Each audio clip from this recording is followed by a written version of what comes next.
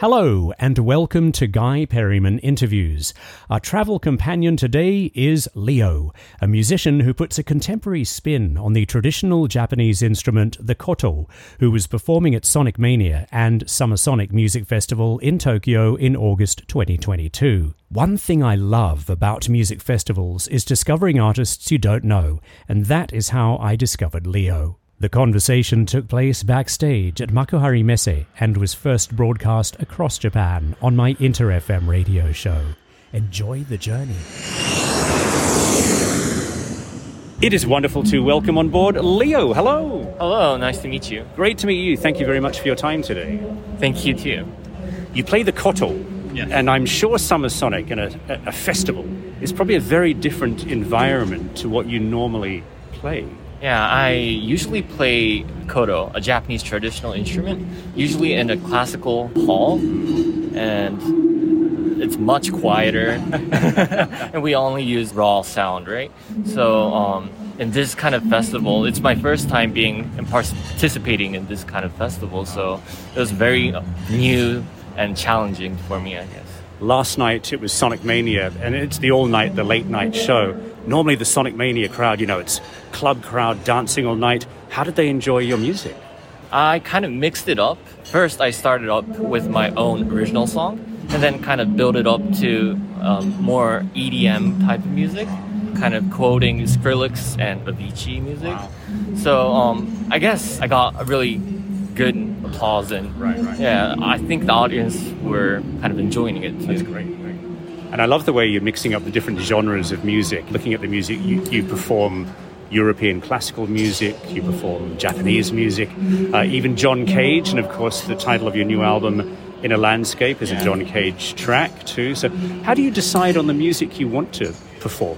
Well, since this Japanese traditional instrument, the players, professional players and also amateur players, there are less and less young people playing it. So I kind of wanted to incorporate more audiences from other genres. So that's why I started playing classical music and other genre music. But after I started playing, I kind of started with Bach and then kind of incorporated to Debussy and all other classical composers. But starting to do that, I kind of learned how to imagine and express more through my instrument. And I kind of started thinking that it's not as weird to use my instrument to go in other genres. Mm-hmm. Yeah, so nowadays, this 2 years or so, I kind of tried to do jazz type music too. And yeah, of course, in this festival, it's my first time trying EDM music too. Yeah. How did you and the koto get together? How did you fall in love with the koto? I first met my instrument when I was in 4th grade. I went to an international school in Yokohama. In the music class there, the teacher was a koto master, and we got to learn the koto in our music class as in Japanese school, we kind of use recorder as a tool to learn music. We used koto instead of that. So that's how I met the koto. And since my mother is Japanese and my father is American, I was wondering who I was when I was young. And to identify my identity, I guess, to find my identity, I fell in love with the koto because it's the Japanese instrument, and it kind of foreshadowed how I think about not just music, but how beautiful things are, or just the characteristic of the instrument kind of really foreshadowed how I wanted to be, I guess. That's really interesting. Inter FM, the station I'm with, our catchphrase is find your colors.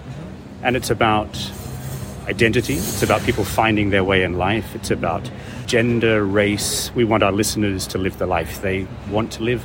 So you found your way. For someone that maybe hasn't, if someone's having a difficult time now, instead of trying to think of their identity, what would you say to them? Well, yeah, I had some difficult times as well when I was young, I guess. Now I found who I wanted to be, but maybe, just listening and seeing different things, trying out different activities, just doing a lot of things kind of, I think, will help you it's just a matter of luck, I guess, to meet something you love or to find something you want to be. So just trying out like a lot of things, I guess, is my advice. Yeah. I always talk with people and musicians especially about the power of music. You do what I can't do. You play an amazing instrument. You create music. For you, though, in difficult times, do you turn to music? Has music got you through life? Well, yeah, definitely, I guess. There's times when you don't, like, when music makes you unhappy as well, because if you make this a professional for a living, there's, difficult times as well. But I guess I always was helped by the instrument itself, the sound of the timbre of the instrument.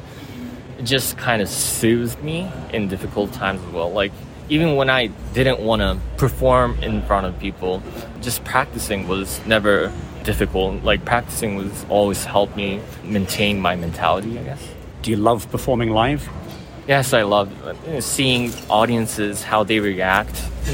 Like, since the coronavirus right now, you can't really speak with the audiences that often, but just seeing how they react, their facial expressions, that's what makes me happy and what makes me want to create more music.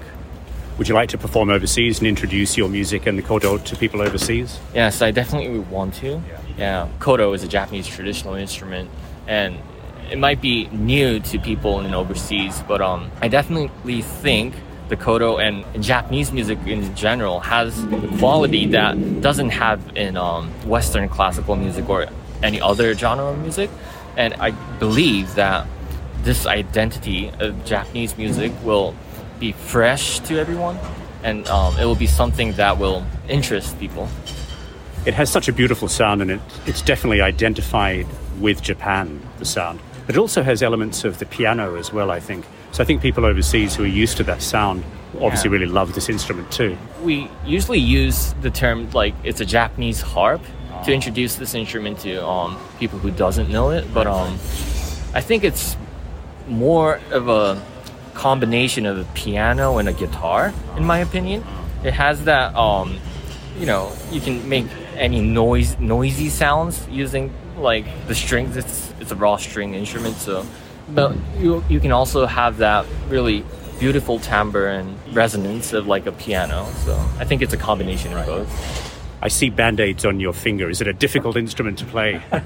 Yeah, before I came to the festival last night, I had a concert in Tokyo as well. Right. And performed 2 hours all solo music. And that kind of, hurting my finger, I guess.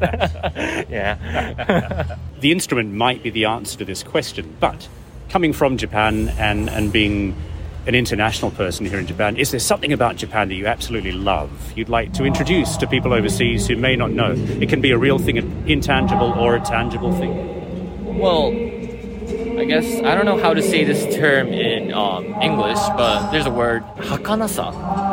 I don't know how to say that in English, but it's a term to use to see something beautiful when they decay or when they are gone. So how Japanese people loves cherry blossoms, it's not just because how beautiful they look, but it's because they only bloom in a very limited time, and how they fall down and how they die, that's what makes it beautiful. And that way of thinking, I think, is quite original to Japan, and that kind of is why I love Japanese art and music. We're going to leave Japan now. You can take your passport, a credit card, mobile device. Yeah. I think I know the answer to the question, but you might surprise me. What's one other thing you have to have in your life? Well, it's, of course, my instrument, Koto. Yeah. Well, if I had that instrument, I think it's my biggest way of communicating with people, more than words for me. So having that, I'll be very comfortable going overseas and seeing other people, I guess. That's really interesting. It's an instrument. You're not singing necessarily. What do you want to say through the instrument? What do you want to communicate? Well, there's no words, of course, but I kind of think that you can convey feelings through it. How without words, I think you can definitely show deeper feelings, deeper emotions that you can't really find words for, I guess. and I've been through difficult times as well, and I'm really happy now playing my music and performing in front of people. I really want to, I guess, sympathize with people who come listening to my music, and trying to convey that emotion is like my, I think, goal. And final question.